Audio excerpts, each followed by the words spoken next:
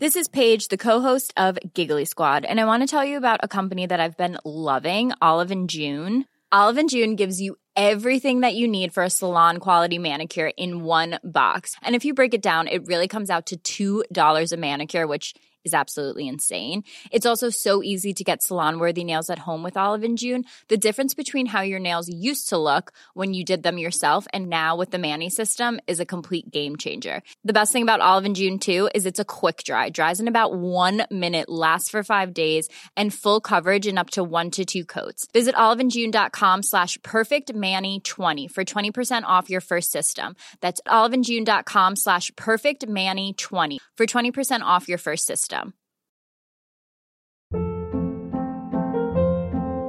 Hold up. What was that? Boring. No flavor. That was as bad as those leftovers you ate all week. Keke Palmer here, and it's time to say hello to something fresh and guilt-free. Hello Fresh. Jazz up dinner with pecan-crusted chicken or garlic butter shrimp scampi. Now that's music to my mouth. Hello Fresh. Let's get this dinner party started. Discover all the delicious possibilities at hellofresh.com. Hi, I'm Daniel, founder of Pretty Litter. Did you know cats tend to hide symptoms of sickness and pain? I learned this the hard way after losing my cat, Gingy. So I created Pretty Litter, a health monitoring litter that helps detect early signs of illness by changing colors, saving you money and potentially your cat's life. Pretty Litter is veterinarian developed, and it's the easiest way to keep tabs on your fur baby's health right at home. Go to prettylitter.com and use code ACAST for 20% off your first order and a free cat toy. Terms and conditions apply. See site for details.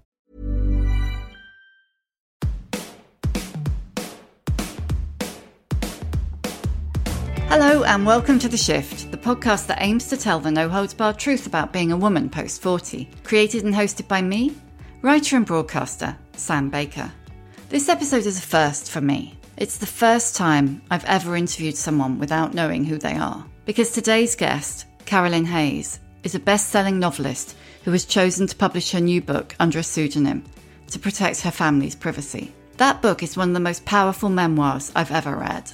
A Girlhood is a moving, compassionate, thought-provoking letter to Carolyn's transgender daughter, who was considered a boy at birth, but insisted she was a girl as soon as she could talk. This is a story of motherhood, authenticity, identity, and learning to be true to yourself. It's also a story about transphobia, a subject that's become a powder keg in recent years. And above all, it's a story about understanding and how other people can change us. We cannot control the world, but we can create a home that's safe and good and as happy as it can be. And the rest of it, is always going to be, for all of our kids in different ways, is going to be dangerous and kind of a scary place. Carolyn joined me from her home on the East Coast of America to share the reality of being a parent supporting a trans child, the seismic impact of child protection turning up on your doorstep, and how the very real fear of losing custody led the family to move across America to a state where they hoped their youngest daughter would be accepted. I want to thank Carolyn for her candour, and I hope you'll find this conversation as eye-opening as I did.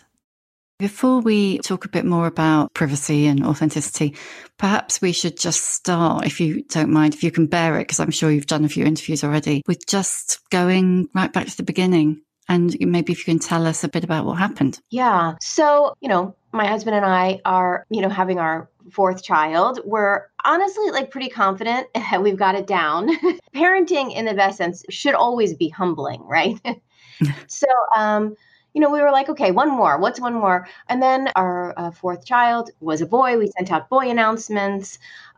We have a daughter and 2 sons already. And then, as she grew up, I'm already changing pronouns. She really let us know that she was a girl, that God got it wrong. How did she do that? When I look back, now I'm in a lot of communities with families, of kids who were persistent, consistent, and acute at a very young age. She did it consistently. She argued with her classmates at school when they called her a girl, or when she had to get in the girls' bathroom line. She told her teachers. She's not an arguer. That makes her sound really fierce. She's a very sweet, gentle soul. But she let us know if she heard me talking about her, using male pronouns. If she was in the other room, like I'm talking to my mother, she'd call out from the other room, having heard me. Yeah, and all of her play was very girly. She'd play with trucks, but she'd be playing sisters, or the trucks would have a headband on them, or, At one point, she had the Thomas the Train set, and she took the two bridge parts and taped them to her feet to make high heels. So this idea, like, if you just give the boy toys, he'll be a boy, you're like, well, I don't know, not necessarily. So, with her language, with, her play, with her self-portraits, with, everything in the way she talked about herself. And she was a very glamorous, little kid. I mean, she's just so it came from another world. And so we, at that point, we talked to some specialists. I'm a writer. I'm a researcher. So we started to talk to people, trying to get the best people in the country to give us advice and what to do, and we were given a lot of different things. But eventually, we just said, okay, well, here are the pronouns that you prefer, and here's a little nickname that everybody's using anyway, and here's a barrette, You've made it sound so smooth and easy. I mean, how old was she when she started? Maybe 3 or 4? Yes, becoming very insistent by that point. Yeah. I mean, how did that feel for you as a parent? She has 2 brothers and a sister, doesn't she? And, so you kind of felt like you had it down, and then all of a sudden this kind of like curveball comes at you. Yeah. And I remember being very afraid. You're very afraid because if you think, okay, what if this is, really the rest of her life? And we knew one trans person, in our entire circle. So we didn't have very many models at that point. It was before Laverne Cox had been on the cover of Time magazine, with the tipping point. It was after Jazz Jennings had been interviewed by Barbara Walters, but she was like the only, trans child we had as an example. So there's not a ton of research and not a ton of stuff going on. So it was really, there was fear, of course. And I really remember crying one day in the car as my husband's driving me to work and saying, I don't know how to prepare her for a world that is so deranged kind of on this topic. There's places where she could get stoned to death or just murdered in the streets for looking different in this way. And then there's other people who would think, oh, she's so progressive. She's so, like she's the future. Yeah. It just felt like the world was going to take shape around her body in particular in ways that were so bizarre and had nothing to do with her, So the thing is, we had in our home, her transition was pretty healthy and good. But what do you, if the child is fine, but except when they leave the home, then who has the problem? Does my child have some, I feel like it's the culture that has the disordered thinking, right? My child is fine and happy. It's just in that way of moving out in the world. So I was very scared. My husband had his own, anxieties and fears around it and, questioning his own, like, what of my masculinity and like, which is all about us and not about her. But we had to go through it. But really, he said, we'll raise her the way we raised all of our other children, which is we cannot control the world, but we can create a home that's safe and good and as happy as it can be. And the rest of it, is always going to be, for all of our kids in different ways, is going to be dangerous and kind of a scary place. And is that kind of how you've approached it? You've approached her the same as you've approached your other children? Yeah. And I think sometimes people think parents who, have a trans child must be, these, laissez-faire parents and do you let the child do anything they want ever and da-da-da. And you're like, no, actually, I'm a pretty strict parent.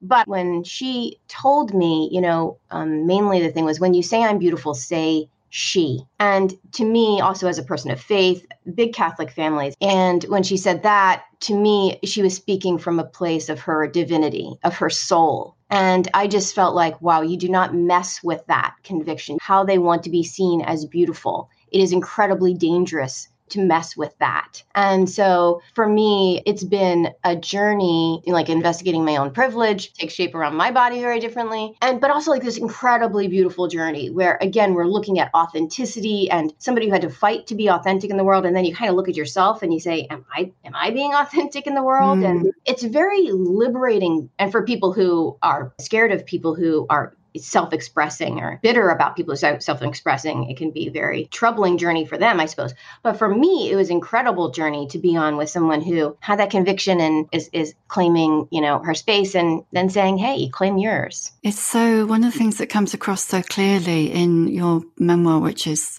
absolutely beautiful, is her utter clear-eyedness. And it feels like, in the world where this subject seems to, if anything, have got worse, the debate around this subject in the time that she has been growing up and you have been going through this, if anything, the last decade has seen it become more of a powder keg, if you like. Mm-hmm. She comes across as very clear-sighted, as very, this is me. Right. What's your issue? Is that how she is, or is that you with the benefit of hindsight? No, definitely she was much more clear-sighted than we were because she was connected to herself and she knew herself. We were connected to the world and had already experienced all of our, baggage. So, no, she was definitely the clear-sighted one. And we were lucky that way because, with other kids, it's not as clear-sighted. There are a lot of kids who take up the middle space and, who need more space to explore their gender. And honestly, she's the most binary kid I have.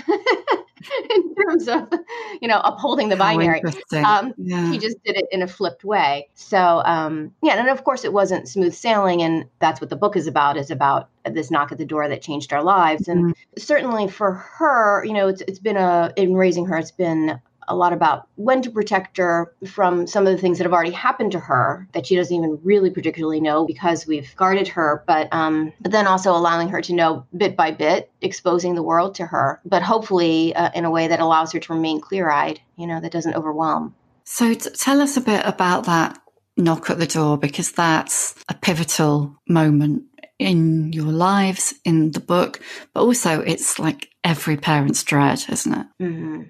Yeah. So shortly after, she transitioned, we, of course, had to tell people in the school, in, friend groups, family and neighbors and, just our whole community to let them know that this had happened. We were changing pronouns and this is the new name and da-da-da. What was the response to that in general? The teachers, and were people respectful of that, or were they kind of horrified? Right. See, this is the deep South. My husband's a New Englander, and, we're from the Northeast. And so we're in the deep South, but we're in this little progressive bubble that we really believed in. It broke. It burst. And so the school was fantastic because they had a non-discrimination policy, and this gave them the opportunity to walk the walk. And so she was the first kid to go through this there. I know for a fact that since there have been, many others, but they wrote a letter of support. The whole entire faculty and staff signed that letter. And in it, they talk about their policy on being open and accepting to all people. So they were great. In general, we got a lot of support. I mean, even from the, nuns and the priest who baptized our child and all that, we really did get an outpouring of love, even from Catholics. That did not remain true. We did get some Catholic backlash, but the obviously the people we were close to were incredibly loving. So there was a lot of support, and some from places that we didn't expect. People who were religious right, and so in general it was good. I think a lot of the bad was not said to our faces. And then not long after, within a month, there was a knock at the door. And that turned out to be someone from the Department of Children and Families investigating us for child abuse, basically for supporting our trans child.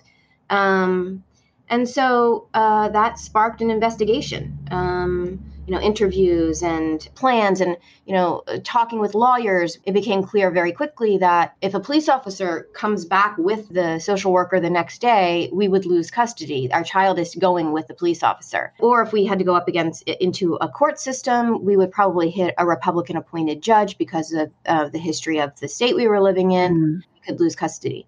So it was a terrifying situation. And it really, changed everything for our whole bit. We ended up eventually leaving the state and moving north again to try and find a place with laws that could protect our daughter. So did you have an inkling of who it was had presumably somebody had reported you then.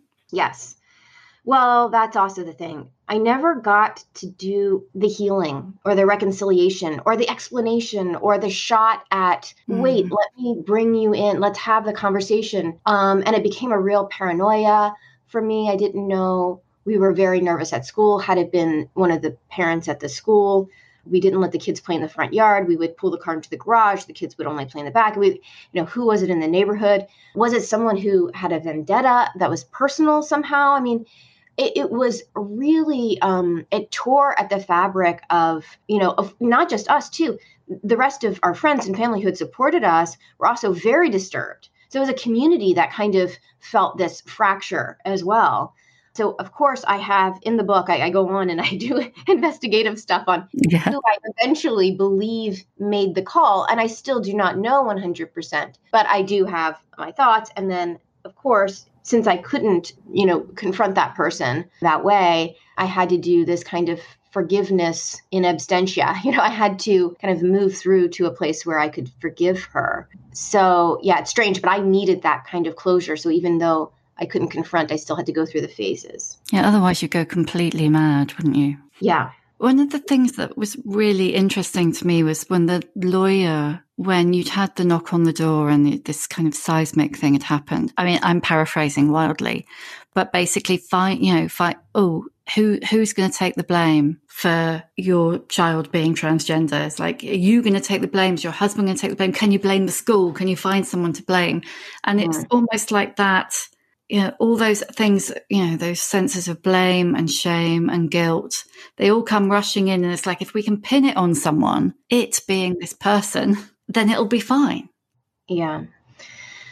Yes. Because when somebody takes the blame, and if I were to have to go into a court, like it was literally one of you might be asked to leave the home. That might be one of the solutions here. You get to keep custody, but one of you has to take the blame and leave the home. And so you two should think about who that should be. It was just insane. But if you go into the court system and you perform your shame and you perform fear and you perform all this stuff, and shame and fear get so messed and entwined together. And you say, I'm so sorry. It'll never happen again. I promise, blah, blah, blah. We'll put her in pants. We'll take it all back.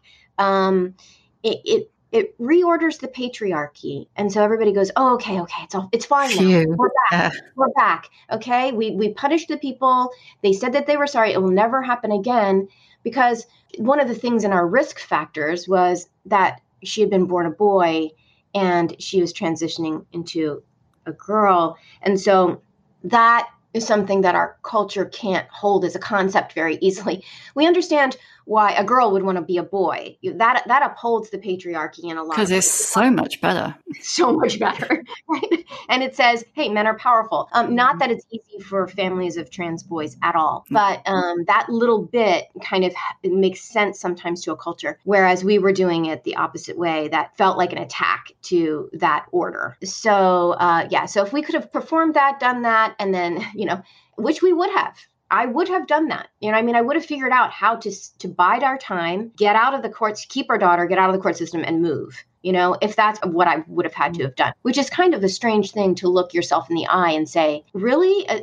Like, you're not going to, are you a coward? You're not going to stand up and fight in a way. And I never got to have to make that decision, but for the safety of my child, I think I would have performed and gotten out. And the court would have, to have you stand up and go, okay, this has happened because I'm a bad mother. That would have been okay for the court, because then they could go, okay, bad mother. We know what to do with bad mothers, Right.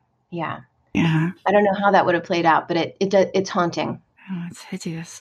You touched on privilege just now. So before we talk about your big move back to the Northeast, it's interesting, isn't it? Because very early on, you said something of, like you're a successful writer and you know how to do research. And so you immediately plowed into those things, and you started from a point of privilege, really, of going, okay, I know how to do research, so I can find out about this and I can find out how to get help. And then you spoke to us, I think it was a solicitor, wasn't it, who went through that list with you, which is a really fascinating list of like your risk factors and your privileges. Yes, it wasn't actually a lawyer. It was somebody on the national level who helped families with trans kids across the board. But one of her specialties, and maybe she was the leading specialist in the country at the time, was a specific situation because it was not isolated incident. This happened to families that had kids transition. The school nurse might make a call, or an angry aunt might make a call. There's all these different people who might make the call. And so a lot of people were put in this position. So she said, I don't have time to be nice about this or to be polite. I'm going to run you through a list of questions and you just say, yes or no, what applies to you. And the list was terrifying in a way. So, are you white? I got to say yes to that. Are you and your husband married? Yes. Are you heterosexual? Yes, both of us. Do you have money to pay for lawyers? Yes. What's your education level? Blah. We got to go down that list with every answer that I got to say yes to. I saw the family that did not get to say yes to that answer. I was haunted by those families who, no, we're a lesbian couple. No, my husband is Black. Going down that list and seeing their risk go up because of not just the transphobia that started the whole problem, or the lack of understanding at that point too of what it is to be trans, but also all these other deeply ingrained, racism, sexism, homophobia, all these other things that really make some people's lives incredibly more difficult in our culture. You know what I mean? It's just they are at greater risk of losing their child to the court system. Do you think that maybe the original inspector who came to your house, it makes me wonder whether that's why one of the reasons it didn't go any further was simply because you were, this sounds terrible, but the right kind of people? I think a couple of things. I think just basically luck of the draw. The file falls on a desk. Who's that desk? How did that person feel that day? And, it was his first time too. He had no idea what questions to ask. He has to interview each child alone. He knows how to ask about abuse, but he has no idea what to ask a little girl. He's sitting there. He's just at a loss. So it was luck of the draw. He did pull up to a house that, had some money. We weren't fabulously wealthy or not. He certainly noticed that it was a house where the kids' art was on the wall. There's obviously space for the kids to play. Like there was a certain home quality to it that felt to him like things that got written up. This is a good home, a safe home. But somebody else would have just come in and could have very much ratcheted up the situation. Yeah, and how did it, because your other children were at this point, they had to be questioned, didn't they? How did this, is it a 7-year gap between your third and fourth children? Is that right? Yeah, and a 12-year gap between the oldest and the youngest. Mm-hmm. Yeah, so how were they impacted by it?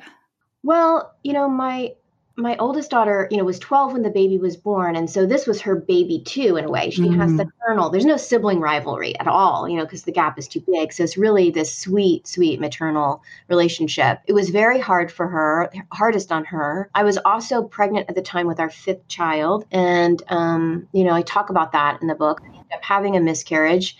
And I believe that it had a lot to do with the stress of this situation. It was absolutely timed to the situation. Yeah, that was it's like insult to injury. You know what I mean? So that was very hard for the family, but especially hard for her. My oldest really took the miscarriage very hard in the whole thing. And also it leaked into her school life and there were rumors. And so she took definitely the hardest of all of us in a way. Yeah. So and then my second kid is very funny. He's very, that's his defense mechanism. He was hilarious with the interviewer. He was dating a girl who had a far right Christian family at the time. So there were complications there. But he's always the one like, look, she's going to be fine. Out of all of us, the baby will be fine, So he always builds me up in another way. And then the other kid was our third child, is a quieter kid. He's, he's a soccer player and like an athlete and is relatively quiet. And he was just so loving to his little sister in that interview. It was interesting to see him just for being so shy and quiet, to be so quietly loving, especially as a kid who's so like kind of a bro, Yeah. So yeah, I think it definitely opened them up to a world. I'm so happy that they've gotten to see somebody who's had to push more. I think it's definitely affected them when they're in different situations with all different kinds of, diversity, minorities, and they see things differently. Once you see the system at work against somebody, it changes your understanding of the system. Did that experience with the knock, did that lead directly to the move? Absolutely, yeah. Yeah. Yes. We would probably still live there if not for that. Yeah. And you lived in a state which actually has become, well, I'm going to say worse because I think it's worse recently, hasn't it? Was it Texas? Is that okay to say? I don't want to. Well, I want to talk about Texas and Florida, if that's okay, because they've both been a nightmare. And I think it's important, especially for people in the UK and Europe, to understand that Texas is home to 39 million people. And I think Florida is close to, I don't know what Florida is, but it's one of the 4 biggest states in the entire country. So we're talking about country-sized states here. Yeah, so Texas, so what happened to us felt at the time just like a bureaucratic accident. The idea was still so new, so few people understood what, there could be a child who is trans. And so we felt like, okay, if the education goes up, we'll be able to, this will stop happening, we'll be good. But in Texas, in the last year, they made it the law. So what happened to us became law. If you know of a family who is supporting their trans child, if you are a doctor and you know of a family, or a school nurse and you know of a family that is supporting their trans child, you have to report them and they need to be investigated for child abuse. So horrifying, isn't it?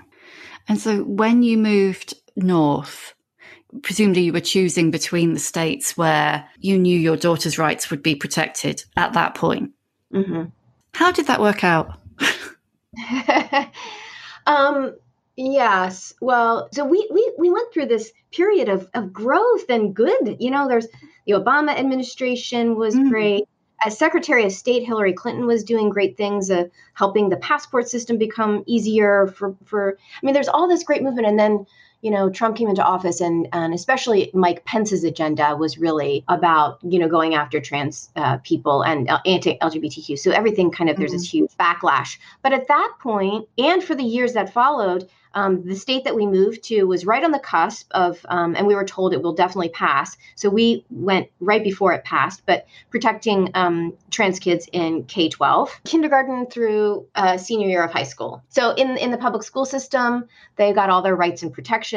And then these kinds of laws were even passing in Republican-led states. New Jersey had a Republican who signed them. Maryland had a Republican who signed the protections. And it was just looking like such positivity. And then the backlash has been incredible. What's scary about it, it's very lockstep. And now Florida with Ron DeSantis, who will probably run for president, is also, he's just putting in a lot of laws right now that are really aggressively targeting trans kids. But yeah, 155 laws against, I think, trans kids in particular were pushed forward. They didn't all pass, but pushed forward in 2022. One just in Oklahoma bans trans care up until the age of 26 in the state. So it's a strange time. Yeah, it's and I'm guessing that your daughter must be about 16 now, is she? I mean, I don't want to say or do anything that infringes her privacy, so do say. No, yes, she's about to turn, 16. Mm-hmm. And so how is it now? How is she now? Because when you moved there, I think the word you use in the book is stealth. I don't know what the right word is to use, but having been effectively out in Texas, would it be fair to say you went back in? Is that right? I'm sorry if it's a funny thing. Yeah. And in the book, I never say what state it is. So that we were in or that we moved to. But yeah, I think, and stealth, I don't know how I feel about the word stealth. And we talked a lot with her as a little girl about a secret versus what's private, because a secret feels so shameful. And we were so scared of our fear being misinterpreted by her as shame. And shame is such a hard legacy. And we just have seen so many people in the LGBTQ community, as adults still struggling with that. So yes, so she really wanted to, well, we all thought, well, let's just make it easy. We'll have her go in just, she's a girl. She'll go in as a girl and that's what it'll be. And then we felt we needed that community too. So we needed some really staunch advocates who'd have our back in case something went wrong. So we also built people who knew. And then she told a few friends she would choose here and there who she wanted to tell her private, story to. So now, she's great. I don't know. She's, math is hard, and and she got an award in French last year that she was really excited about, and she's great. She's thriving and she's delightful. Like she's just such a and who do you want to go to dinner with? I want to go to dinner with her. So she's really in so many ways like just such an easy child to raise. It's kind of funny.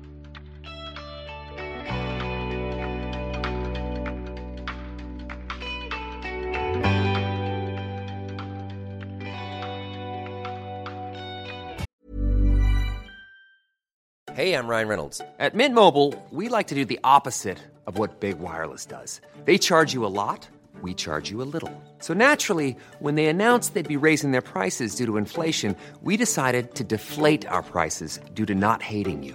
That's right. We're cutting the price of Mint Unlimited from $30 a month to just $15 a month. Give it a try at mintmobile.com/switch. $45 up front for 3 months plus taxes and fees. Promo rate for new customers for limited time. Unlimited more than 40 gigabytes per month. Slows full terms at mintmobile.com. Hold up. What was that? Boring. No flavor. That was as bad as those leftovers you ate all week. Keke Palmer here. And it's time to say hello to something fresh and guilt-free. Hello Fresh. Jazz up dinner with pecan-crusted chicken or garlic butter shrimp scampi. Now that's music to my mouth. Hello Fresh. Let's get this dinner party started. Discover all the delicious possibilities at hellofresh.com.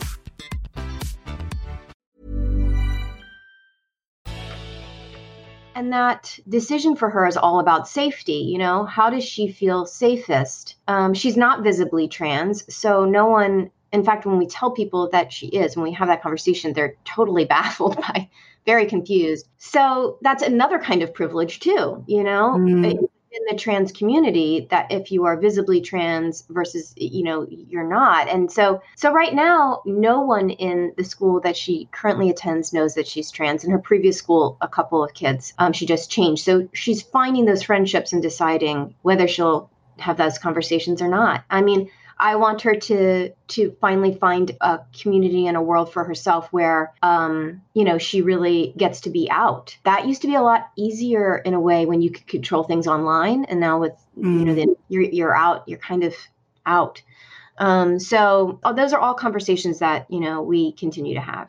Yeah, I'm sure, because when I was thinking when I was reading the book was that, puberty must be here. And that shifts the balance again, doesn't it? Yes. And and I think that when it comes to trans kids, I read this really interesting review. It was a review of a book called This Body I Wore by Diana Getch, who is a late transitioning trans woman, a writer, brilliant. She published a ton before this. And the review was also brilliant. The review really talked about a queer time, and how things happen, at different speeds. And so, I think a lot of times with trans kids too, you don't see them necessarily always super interested in dating. Some are, of course, but others are just very aware that, their time frame on everything's just going to be a little bit different.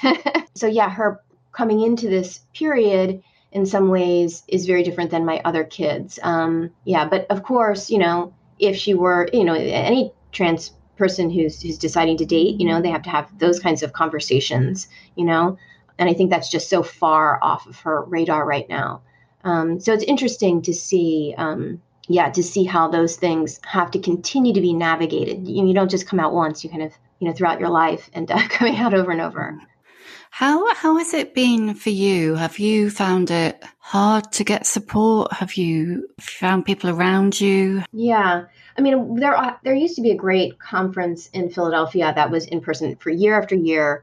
And so we kind of made some friends. Basically, we created cousins for my daughter. There are 3 other families in our little group. Our children were very similar in that they were very young and very persistent and consistent in their identities. So these families we still stay in touch with. We get together every few months or, and so she has these kind of cousins who sometimes she gets along with, sometimes she doesn't, it doesn't really matter. Like you're in it with them. So that's been great. And my family and our friends and all of that have been really wonderful. We tend to like people who are open and loving and, compassionate. So it's been good. I mean, I feel slightly conscious that I'm in many cases asking you questions I already know the answer to because I've read the book. But how was it telling the older generations of your family? Because that must have been quite daunting, was it? Actually, because my parents lived through the 60s and 70s. So they weren't hippies. My parents were not at all. My father was, kind of a corporate lawyer type, but he did yoga, So there was an openness. My father had also marched for civil rights. And so he immediately saw this as a civil rights issue. And he plugged it into his understanding of civil rights, and he just took it and went that way, and it was very clear to him. My mother took it spiritually, and she really looked at her faith. She's Catholic. And for her, she found the footing that she needed. And honestly, she just kind of forgot, that there was any other child. She's like, I look at that child and that's my granddaughter, it's so clear. My husband's family is a little bit more, New Englanders are pretty uptight, as a group. So they kind of took it staunchly and said, absolutely, we will do what we are told. And we never really heard much about it. They never checked in, never talked about it. Like it was just, and forward. And that was fine. We'll take that over, because it is really, really difficult for so many families. They lose, connection sometimes with their own parents who just refuse to adapt and just won't do it. And therefore, they're going to choose their child's health and well-being over the relationship with their parent. And then sometimes they don't. Sometimes they really try to figure out ways to protect the child, but maintain the relationship. That is a really difficult conversation that comes up again and again when you're talking to families with trans kids. We've kind of touched on the transphobia that's been kind of growing. There's a huge amount of it here. And one of the things that struck me is I saw a conversation on Twitter where somebody was saying, that in America, transphobia is more of a right-wing thing, whereas in the UK, it's reached beyond those boundaries. And, and there are a lot of feminists who are, well, some are on the fence, some are decidedly not on the fence and don't accept the womanhood of trans women. How has that impacted you personally? Have you had friends who've held that view, ex-friends maybe? Yeah, I think one of the problems, the people on the fence are concerning to me because that concern trolling, I'm not transphobic. Trans people are great. It's just that, and start that sentence in any other way. People of color are great. I'm totally supportive. It's just that, that it's just that probably made you a racist, right? Women can do anything. It's just that, okay, well, you know what? You probably are a sexist, right? You're about to lean it. But for some reason, it's still okay to do that with trans people. And so the people on the fence make me I'm nervous about them because they can go either way, right? And they can really pile on. In America, I'm always prepared for the punch that flies in from the far right. I've always got my, shield up. And then I totally have my flank down when it flies in from the far left. But I have found that you can always work with I just have better luck if I've worked with somebody who's open in any way. And I found that academics use intellect and argument to actually close the doors to their heart. And I can't get in. And the thing is, I don't know what the, TERFs and other people are going to do with kids like mine.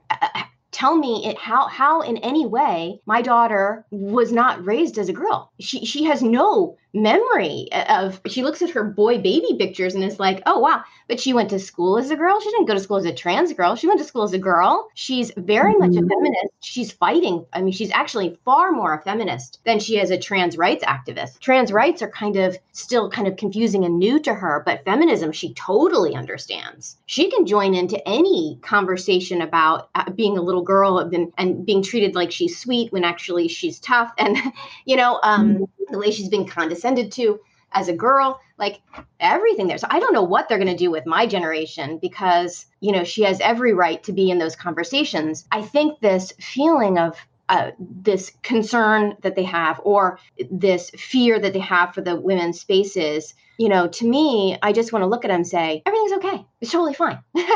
Yeah. If you could have elected and had a choice as to whether when I had my fourth child, it was a girl or a boy, no one in the world would have cared if my daughter had been born a girl. No one, or a boy. Who cares? And then suddenly at this point, you have to freak out because, yes. So my daughter is banned from sports in the United States of America and 18 states in America. She can't play high school sports, and she's terrible at sports. So the fear is that she's some, great athlete because, of course, the patriarchy tells us that all men are better than women in, sports. I mean, she went into high school like me, tiny, like her dad was also small. We were athletes, but she was 4'10" and 75 pounds and banned from sports in 18 states in the United States of America because of her athletic dominance, right? It's just ridiculous. Yes. So I think that I'm really very disappointed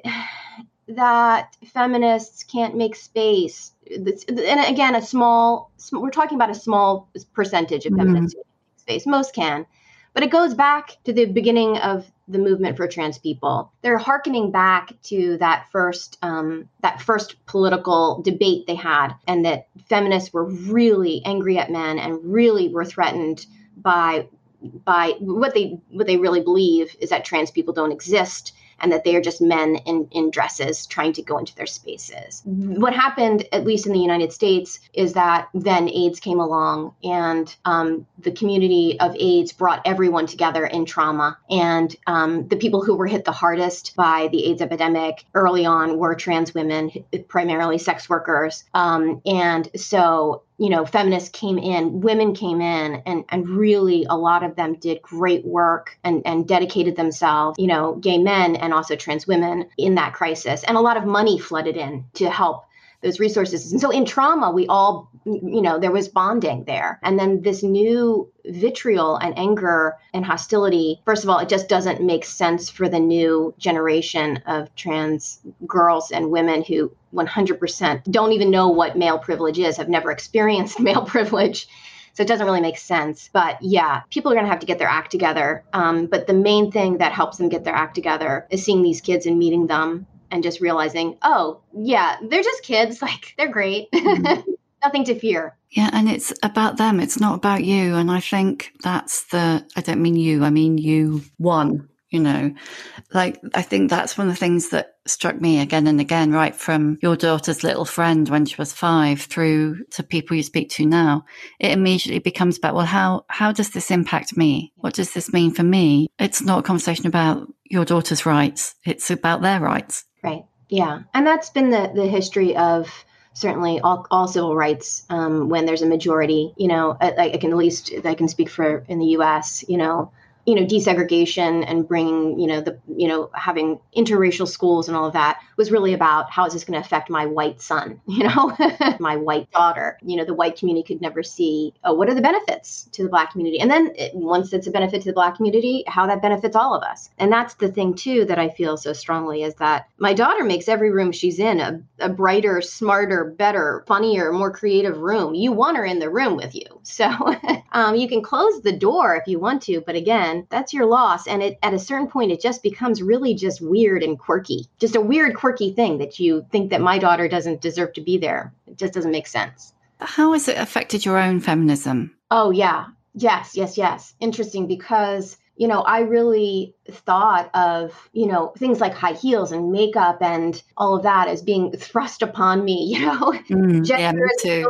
Gender is a social construct. That was so helpful to me in college, like that understanding that, oh my gosh, it's not just me for some reason I love to be feminine. It's all about, the patriarchy and this being imposed upon me. And I loved it. It was so liberating. And I totally understand why people want to hold on to that and want to apply it to trans people. But of course, gender identity isn't that. it isn't the social construct. Gender identity is how you wake up in the morning when no one's around and you're completely just groggy waking up and that your gender, a deeply held core belief. And then my first daughter was very much a tree climber and an athlete and, like me, rough and tough and, playful in that way. But then to have a daughter who made the high heels out of the Thomas the Train Bridge and one of her first expressions was smoky eye. She would say mokey eye. Mokey eye. And so it's really in seeing her, express what seems to me like just extreme feminism, but with no interest in, the patriarchy, no interest in men, no interest in boys or, anything like that. It to me is like, oh, this is someone expressing art. Her gender expression is coming from, again, such a pure place of like, of her sense of beauty and her sense of wonder. And, and she makes her own dresses and she's very interested in fashion. And so seeing all of that really, it opened me up to understanding the spectrum and understanding that you can be a feminist, really hardcore feminist, and just be in stilettos, and full hair and makeup, which had never really dawned on me before. I was so limited. So anyway, she's expanded my understanding of feminism. We started off talking about authenticity. I mean, what do you think, what has she taught you about authenticity? Yes. To see someone, just fight, for her right to live an authentic life, to pursue happiness, which is, part of our rights as Americans. It's built into our system. Her right to pursue happiness and then to claim it day after day, just joy, joy, joy, has really, shifted in me. I mean, the whole journey kind of broke me open, swung the doors of my heart wide open. And same with my husband. I mean, he would say, I was starting to get really good at golf. I was thinking, I'm going to wind this down and instead, he's gotten to go on this journey where he's, figured out his own sense of who he is in the world. And again, it's not about them, it's about you. And then, the beauty and peace and power that comes with that. I think that's really threatening to people. That is really threatening to people to say, I don't care about all the structures. I'm going to be who I am. There's St. Francis de Sales has a quote, be who you are and be that well, and I love that. And so I think that our whole family and those who have been privileged enough to be in rooms with her really gets to see that in action. Be who you are and be that well. And this is a kind of insanely huge question, really. I'm guessing you must be in your kind of early 50s now. How has this journey, how has it shaped you now? It is a huge question. And the shift, we could talk about the shift as well in my body and how I'm changing and all of that. It is really interesting to think about, our physical bodies too, and how they change over time and how I think because I've been broken open in this way and been able to see more people more wholly for who they are and more wholly for what might be going on with them because of the way the world takes shape around them, maybe with more hostility. I think it's made me gentler. I don't know whether I would have become gentler anyway, perhaps, but it was very strange that one of my go-to emotions is anger. I feel injustice with anger. And because of the situation I was put in after the knock at the door, I didn't feel like I was allowed to be angry because it was not useful in the situation and everything had to be useful. And then not practicing anger as a response because I felt like it was blocked from me, made me work on all these other skills and forced me to work on things like compassion and forgiveness and really figuring out, who's really to blame here, like structurally. So I think that where I am now is a little bit gentler than where I was when all of this started. And you mentioned the kind of change, the shift in our bodies and our minds when we enter this age. Where are you at with that? I mean, really, really should I be really personal? Go for it.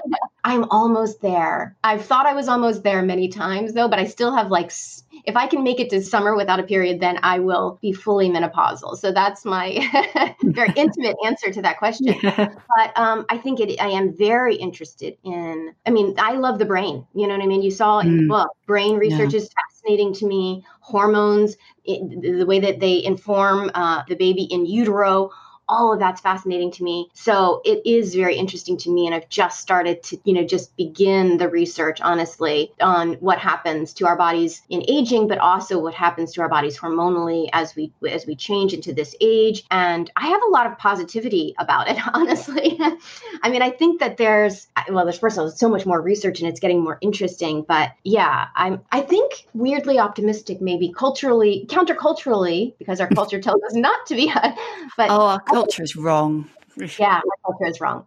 Yeah. Right. I'm just going to ask you the questions I always ask. What's your emotional age? I think it's often around 22. I mean, sometimes in a weird way, 22. That used to be my answer. I think it's shifting because of my thing. But at 22 and maybe 8th grade, those were two eras for me where I was very focused. Incredibly focused. 8th grade, I was not kind of caught up in all of the mishigas of, men and dating. You know what I mean? Like all the mess of it. And it was so closed. I very much knew who I was.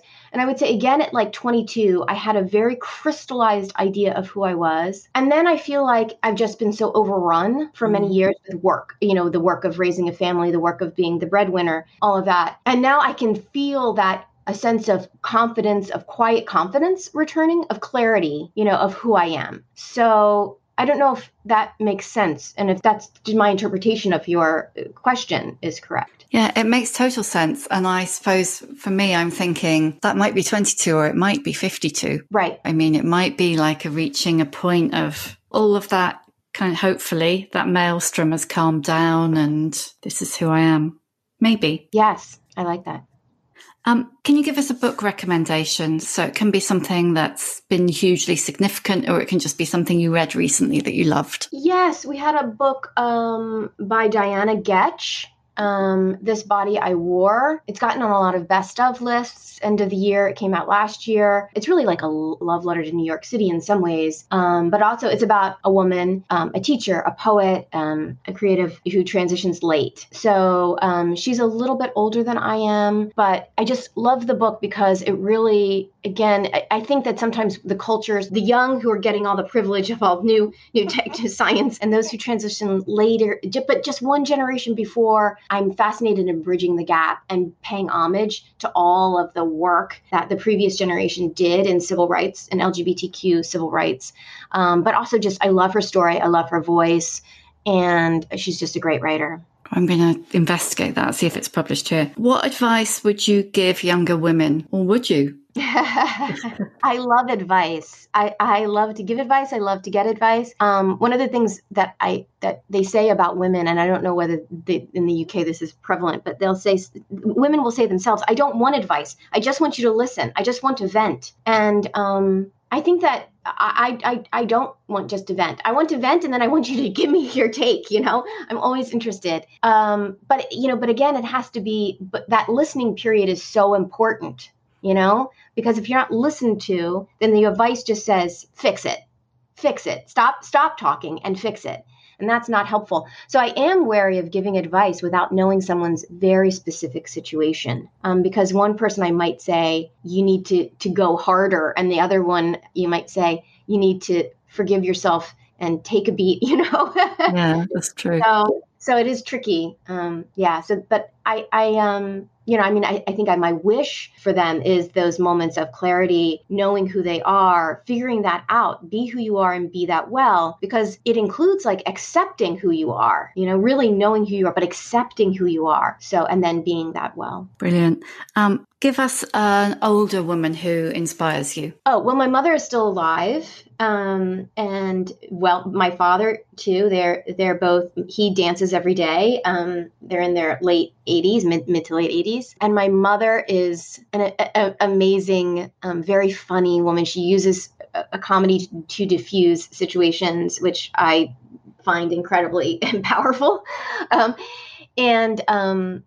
I think that her connectivity to people and how it keeps her alive like that she just is connected to each one of her grandchildren. She has their work schedules and class schedules in her brain. Like she knows where everybody is at any given time, which is fascinating memory-wise. Wow. And also her love for story and the idea that she really hoards stories. She loves stories so much, gossip and whatever, but, like story. And she holds them all in her brain so clearly. And I think that she taught me to believe that the power of story to change people, to change their minds, to open them up, to entertain them, but also while you're entertaining them, to have them experience change or healing, or just that stories are powerful. So I think that, she's someone who's important to me. Brilliant.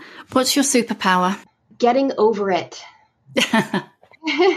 I mean, the book feels like maybe not getting over it because I had to go back through, but I really do. It's very strange to my husband because he came from a family where once somebody apologized, that gave you the opportunity to really lean in on them because it showed their weakness. So you could really attack them once they apologized. And he was very confused when I was like, oh, yeah, no problem. It's okay. It's fine. It's great. After he apologized, he was baffled that it really left me, like it would leave my body. And I'd be like, no, I'm good now. We're good. It's so confusing to him. So I didn't think about it as a superpower until, now many, decades ago when we got together. But when I forgive somebody, truly forgive them, it really leaves my body. So, and that is incredible because it opens up space to go forward. So for me, that's been a superpower. Do you think you'll ever be able to forgive the caller? Yes. Already done. Amazing. Yeah. I mean, I wish I could do it in person. Could I do it completely? If I got the chance to meet her in person, could I do it completely cleanly? That's the question. Or would I want to go back and rehash? And another thing. Yeah. Yeah. Would I really be? But I think I could. I really do. I really think I could. So, yes. I mean, I do. That's the thing about forgiveness too. Sometimes it's not just a one and done, especially if it's someone in your family. You have to continue to forgive them. Last one. How many fucks do you give? Well, my New Year's resolution almost every year for the last 10, 12 years was to have more fuck it. It was just like, have more fuck it, And in December, I was in a meeting and I gave 0 fucks in this meeting. And after I got out of the meeting, I thought, maybe I don't need to make that a New Year's resolution anymore. Maybe I could just tone it down a little bit. But I was always somebody who could kind of say fuck it. But I think it's really important to do that more and more. And in order, if you're going to be who you are and be it well, you got to say fuck it. That's great. Thank you so much, Carolyn. And thank you for giving me so much time. Oh, yeah. Thank you. It's been great chatting with you. Thank you for listening. You can hear a new episode of The Shift each Tuesday, wherever you get your podcasts. If you like what you hear, please do rate, review and follow, because it really does help other people find us. And if you'd like to support The Shift further, please consider becoming a member of our community. Find out more at steady.media/The Shift.